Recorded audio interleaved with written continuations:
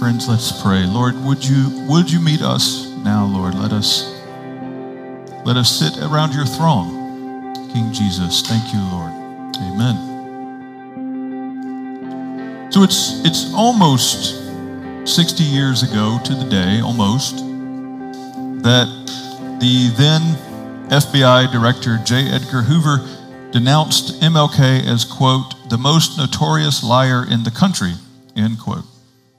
A week later, he said the Southern Christian Leadership Conference was, quote, spearheaded by communists and moral degenerates, end quote.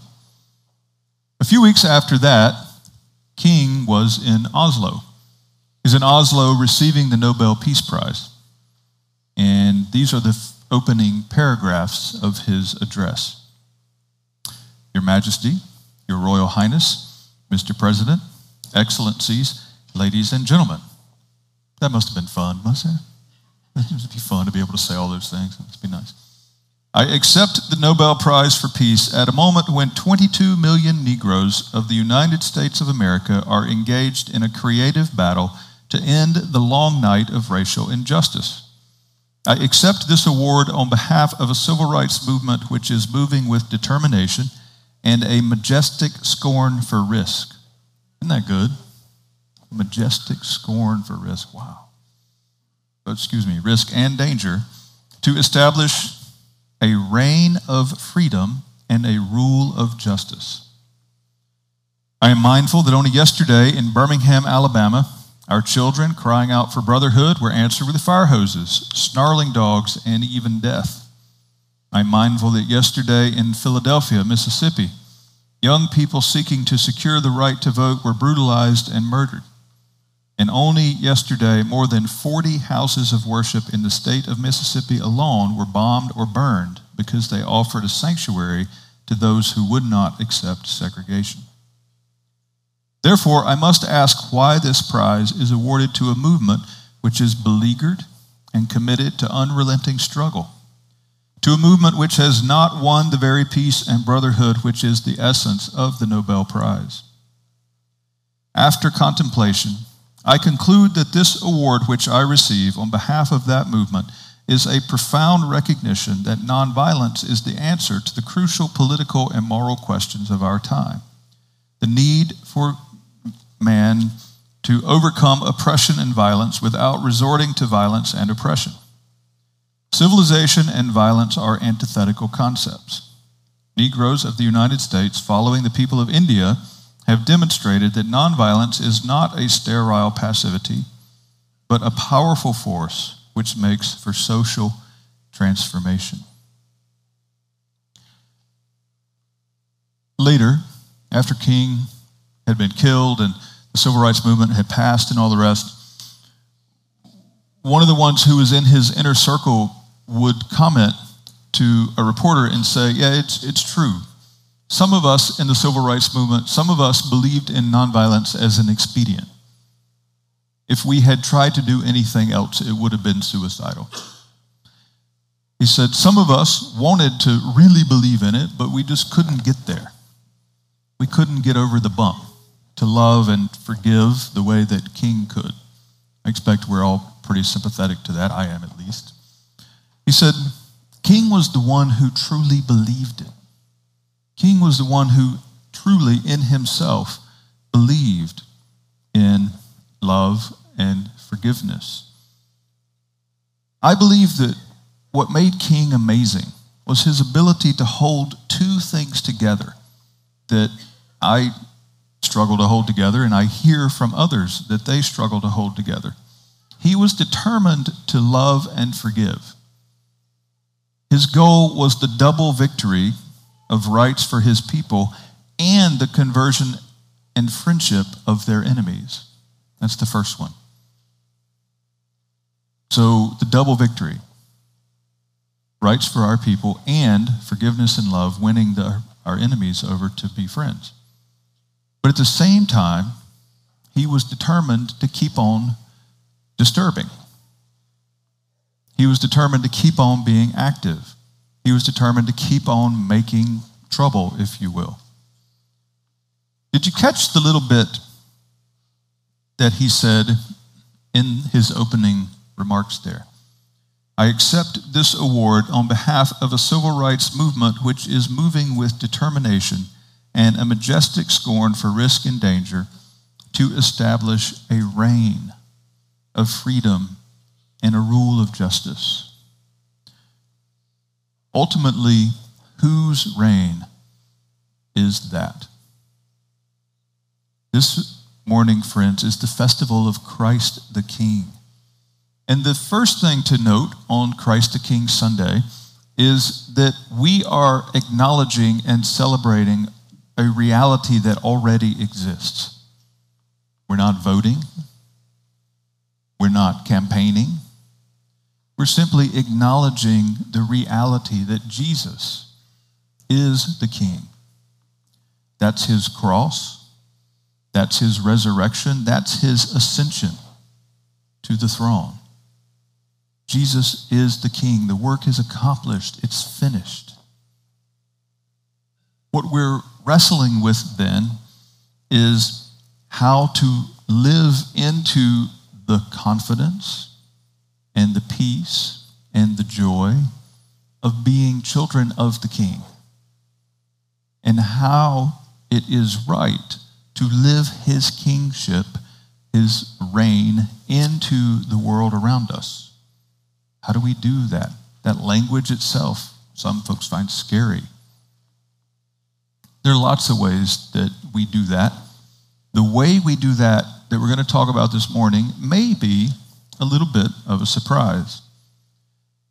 In our New Testament lesson, which was also from the Gospels this morning, we heard the moment when Peter says to Jesus, "Hey, Jesus, how many times are we supposed to forgive people? Even 7? No, 7's pretty good, right? 7 is rather tiresome. Oh, here you are again, right? Here we go again. You've done it again. But 7 is also, as you all know, in the Bible, it's a number of wholeness, of fullness, right? So he's got a pretty good thing going here. You know, even 7 times, more than once, more than twice. And it's the number of wholeness. And Jesus says something back to him that obviously doesn't mean, it's not obviously a literal number. He said, "No, I say to you, not 7, but 70 times 7. Which, of course, Jesus doesn't mean count up to 490 or whatever it is. So what is he doing? Yes, he's saying don't count, but he's doing one step better than that too. In the Old Testament, in the story early on in Genesis, way back in the primeval mists, there's a story of Lamech. And Lamech is not a good guy. And we're sort of walking through one of these genealogies, just sort of list of people, boom, boom, boom. Suddenly you get to Lamech. And in Lamech, it says Lamech had 2 wives. And you sort of sit there and you go, ooh, wow, why do we need to know that? It's the first instance of someone having more than 2 wives. And you get this picture, it sort of paints in really, really vague strokes, this picture of like them sitting around the fire. And Lamech is like, I'm going to tell you how bad I am. And he says, if someone harms someone else, they get revenge. But if you harm me, I'm going to get revenge 70 times 7 times. Right? I'm just going to escalate it just off the chart. Because that's how bad I am. When they were telling us that Lamech had 2 wives, they're cueing us that he's a problem. That he's not interested in a covenant love relationship, but he's a narcissist who's interested in an audience for how bad he is. That's what they're actually cueing for us in that little moment. And then he says 70 times 7. It's the same little phrase. And in the ancient Greek Old Testament, it's the same phrase. So what is Jesus saying? Jesus is saying, be the people where the cycle of violence stops. Be the people where the cycle stops. Jesus then, I'm going to say, noticed the look on their faces. So he makes up a quick parable for them, right? Because Matthew doesn't tell us how much time passes between Peter asking the question and Jesus replying and Jesus telling the parable. Matthew just gives it to us, but we don't know that there wasn't a poignant pause where Jesus looked over at them and realized that they were all freaking out. So Jesus tells them a parable. And it's a parable of what?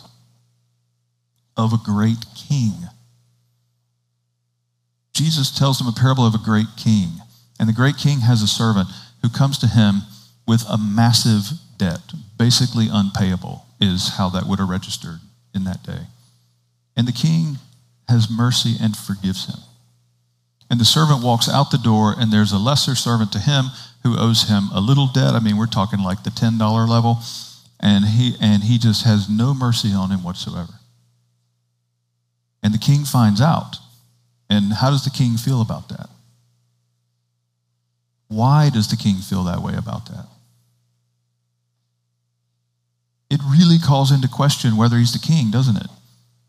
If you dig down a little bit, whether his reign means anything, whether there's any respect and honor due to him. It cheapens his reign. And so the king is not pleased. Jesus tells that story. So one of the ways that Jesus' reign is made manifest in the world is by forgiving people. But this is tricky, isn't it? I find we get stuck. I find as I chat with folks about this, that we get stuck. We get stuck in a place where we don't want to carry on as if nothing happened. We don't want to just interact with that person as if everything's okay and nothing ever really happened. And we feel like being asked to forgive means, sweep it under the rug.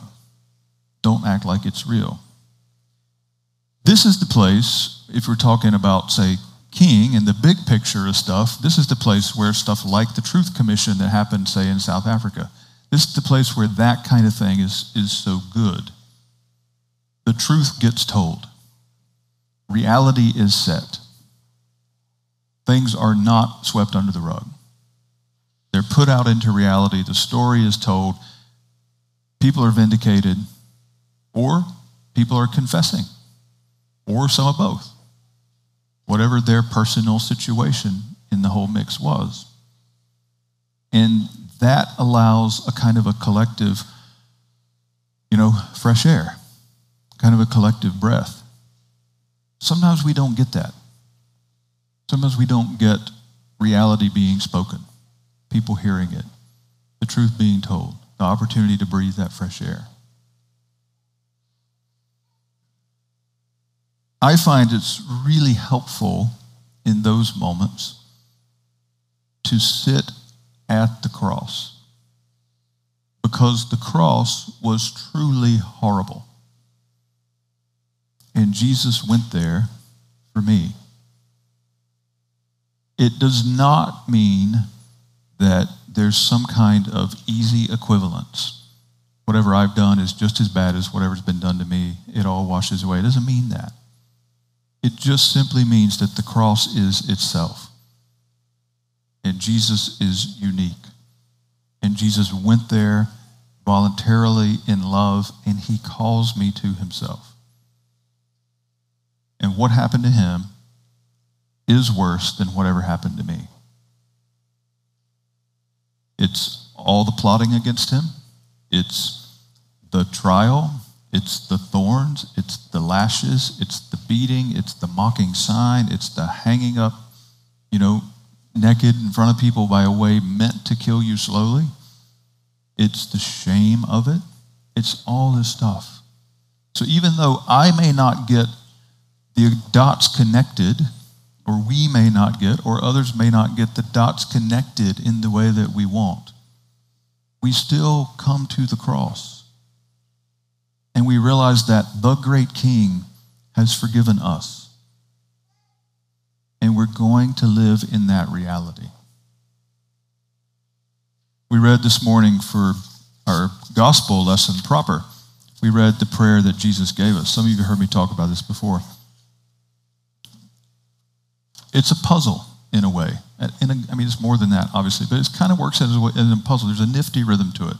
Stay with me here. It won't fry your head. All right? Our Father in heaven, umbrella. Our Father up there who loves us in heaven. Your name be hallowed, your kingdom come, your will be done, as in heaven, right? Father in heaven, as in heaven.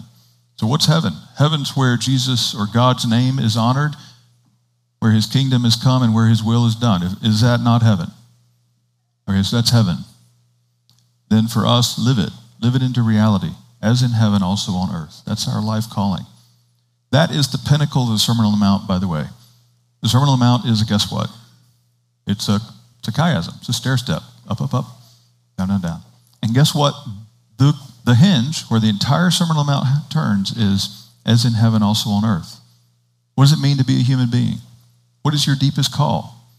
Wherever you are in life, whatever your gifts are, whatever your story is, whatever place you're in, whatever way you are meant to spend your time, your deepest call is live such that those beautiful realities of heaven become real on earth.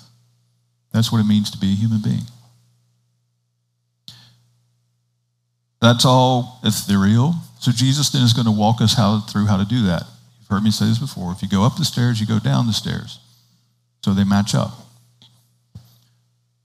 Give us this day our daily bread. Jesus made up the word daily. It means the eternal present. It means trust me. When we trust God for everything we need every single day, what does that make him? It makes him really happy because he's a Father who loves us. And when we trust him that way, we are doing his will. We're doing the thing he wants us to do because fathers delight when their children trust them because they love their kids so much. We're doing his will. You can work that out in some other verses, but just for the moment, that's enough. Then when we go in that security that God is taking care of us because he's a Father who loves us and he's meeting our needs, and we then are able to forgive us our debts, trespasses, sins, all those work, as we forgive those who owe debt, sin against us, they all work. As we are able then to, because we can trust him and we're secure, we are children of the King, the Father, then we forgive as we have been forgiven. Then that makes space for Jesus' kingdom to come into the world. Your kingdom come matches up with forgive. This bit is not mystical. This bit is simple. Am I the only one who argues with people in the car who aren't in the car? Am I the only one who argues with people in the shower who think heaven are not in the shower? Am I the only one who imagines, this is embarrassing, am I the only one who imagines myself at Whole Foods getting the ice cream and turning the corner and there they are? Right? And what happens next? They say the dumbest thing ever, and I wither them. Right? And they're left as a crispy fried, kernel of their argument. And I go down the road and I'm doing this, and Jesus says, hey, we could be having so much fun. Right?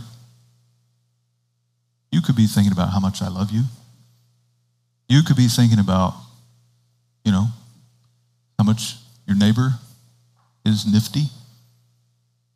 I could be giving you creative ideas you don't even know what you're missing on yet.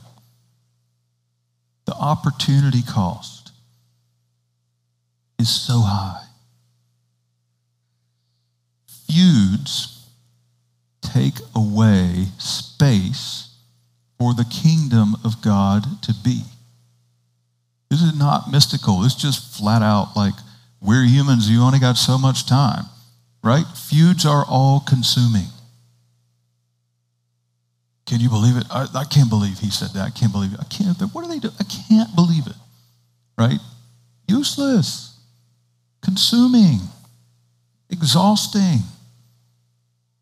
Even when real, and oftentimes it is real because the things that are horrible in this world that happen are real. They are. This is not easy, but it's true. And there's a huge opportunity cost on being wrapped up in all that in our head.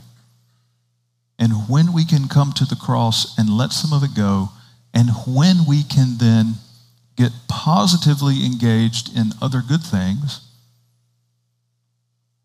we're not paying that opportunity cost. We're walking into the good. And the kingdom of Jesus is beginning to be manifest in the world.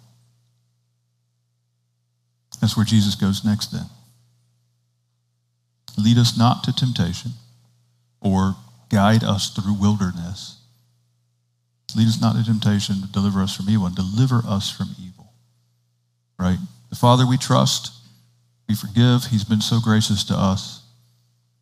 We walk in courageous mission like King and the others in the civil rights movement. And when we do that, his name is honored. When we go out and serve people and love them, and we do that courageously, who's honored? Jesus' name is honored. And people in their imaginations can begin to see who he might be. And they move from wondering what's wrong with us to thinking about Jesus. We want people interacting with the person of Jesus. That's what we want. Jesus, in his prayer, is giving us a simple 3-step spirituality for living these things in life. And a big part of that, the bit in the middle, is making space for the kingdom of God. Just literally making space for that to be real, to be part of our life, to be able to exist and breathe a bit.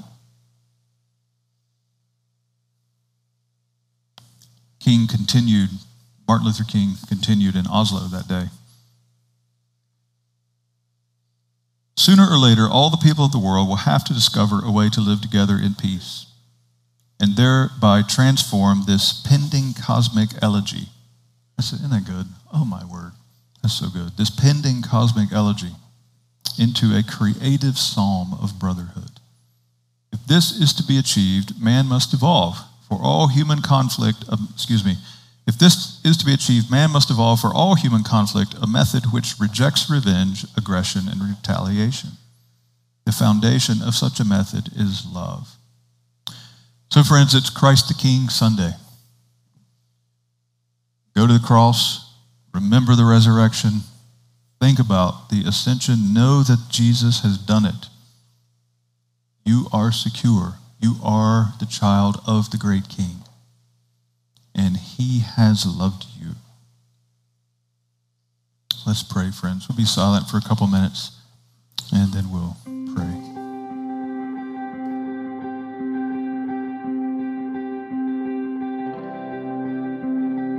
This is a prayer from some of our brothers and sisters in South Africa during the years when they were working to end apartheid. And one of them and one of their leaders and some others had been jailed. And they wrote this prayer. O God, whose son in anger drove the money changers from the temple, let the anger of Nkinkwe Nkomo and his fellow detainees be to the cleansing of this land. O God, I hold before you the anger, the rage, the frustration, the sorrow.